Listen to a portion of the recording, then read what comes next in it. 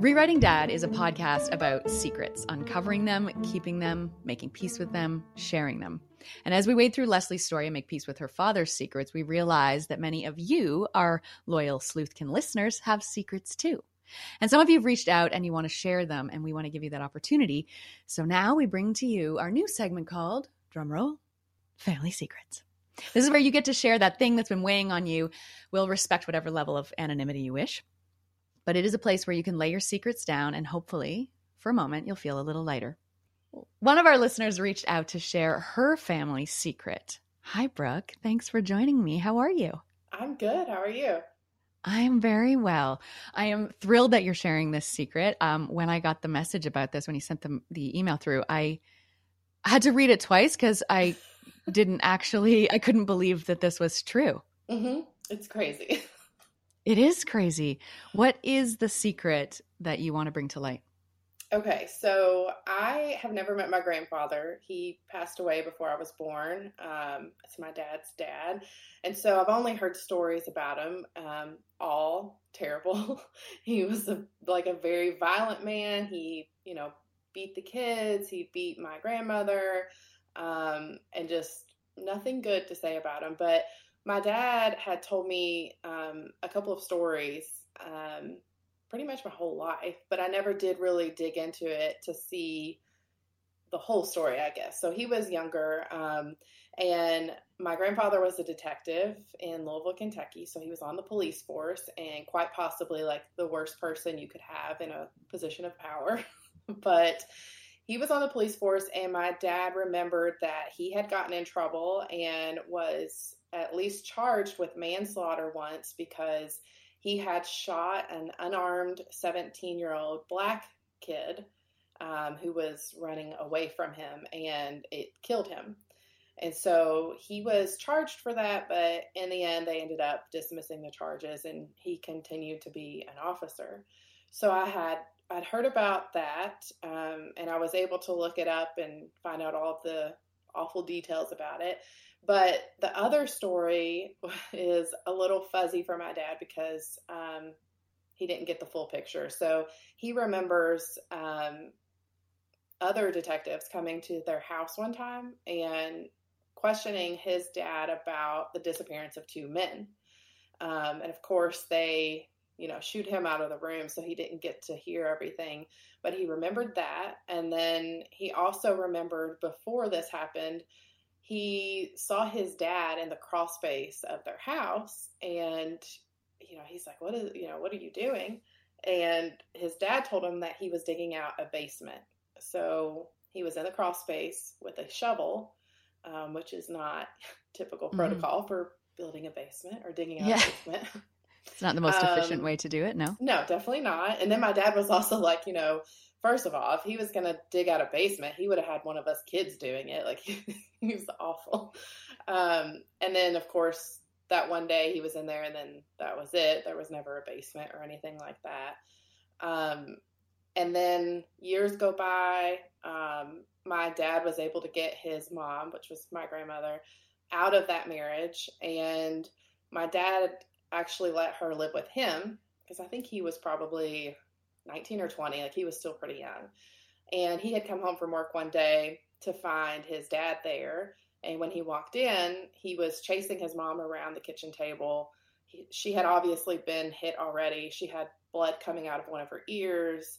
And it was the first time that my dad stood up to him and, he told him to leave. And when he did that, his dad told him that he would make him disappear just like the other two. So, yeah, and so, we sort of connect the dots, and my dad ended up joining the Air Force, and he was stationed down in Florida. And while he was down there, he said there was one day where his dad just randomly showed up, and, it was very strange because they were not close at all, but his dad just showed up, and he said, I answered the door, and I'm like, do you want some coffee? And he's like, sure. And he stayed for a little bit, and then he left. And my dad thought he was going to shoot him, is what he thought. But he thought his dad was going to shoot him. Yeah, he thought his dad was there to shoot him for, all the issues he caused by pulling his mom out of that marriage.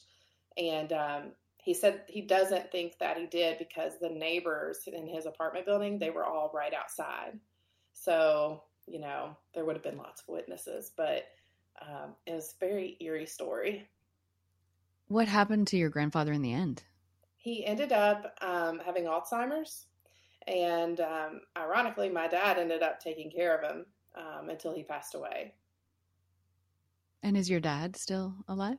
He is, yeah. And so listening to your all's podcast, it brought up those memories, and I was like, I should start looking into that. And I found out all of the stuff about the shooting of the teenager, and I was like, this there could be more to this other story too, and it would also make a good podcast. So I've been interviewing my dad and getting all kinds of information and learning a lot of things I didn't know.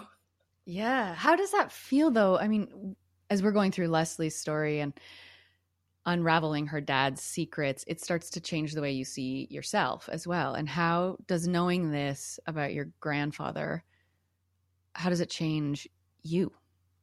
Well, I think, my dad's told me some things growing up, but, I don't think until you're older, you develop an understanding of your parents from a different perspective, you start to see them more as a person. And so to hear him tell me these stories again, it makes a lot of the things that he does, it makes them make sense. So my dad is not violent at all.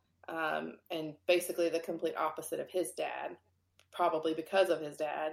And, my dad tells me stories about how, they were poor, so they had some food scarcity issues, but, his dad always ate well. And it's funny because growing up, my dad ended up becoming very successful, and food was always like in abundance at our house. Like we had a whole counter full of I don't know if y'all have a Sam's Club in Canada, but you eat in parts, yeah. Yeah. So like those giant tubs of candy, we had like all the candy, and they would go to the grocery and spend $500, and it was just. And then even to this day, like if my dad comes to visit, he brings a lot of food. And so it occurred to me a couple of years ago, like that's how my dad shows love, because that's what was deprived of him growing up. Right. Yeah. So that's interesting. I think that's so important, though.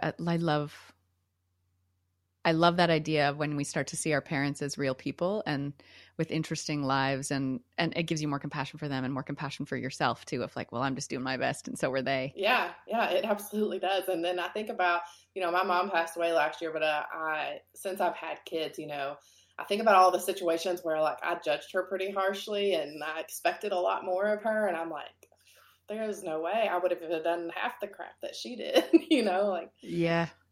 Yeah, I know it does give you a new sense. I'm sorry to hear about your loss. Yeah, thank you. So does it sound like your dad thinks, or do you think that your grandfather killed two people that were never found?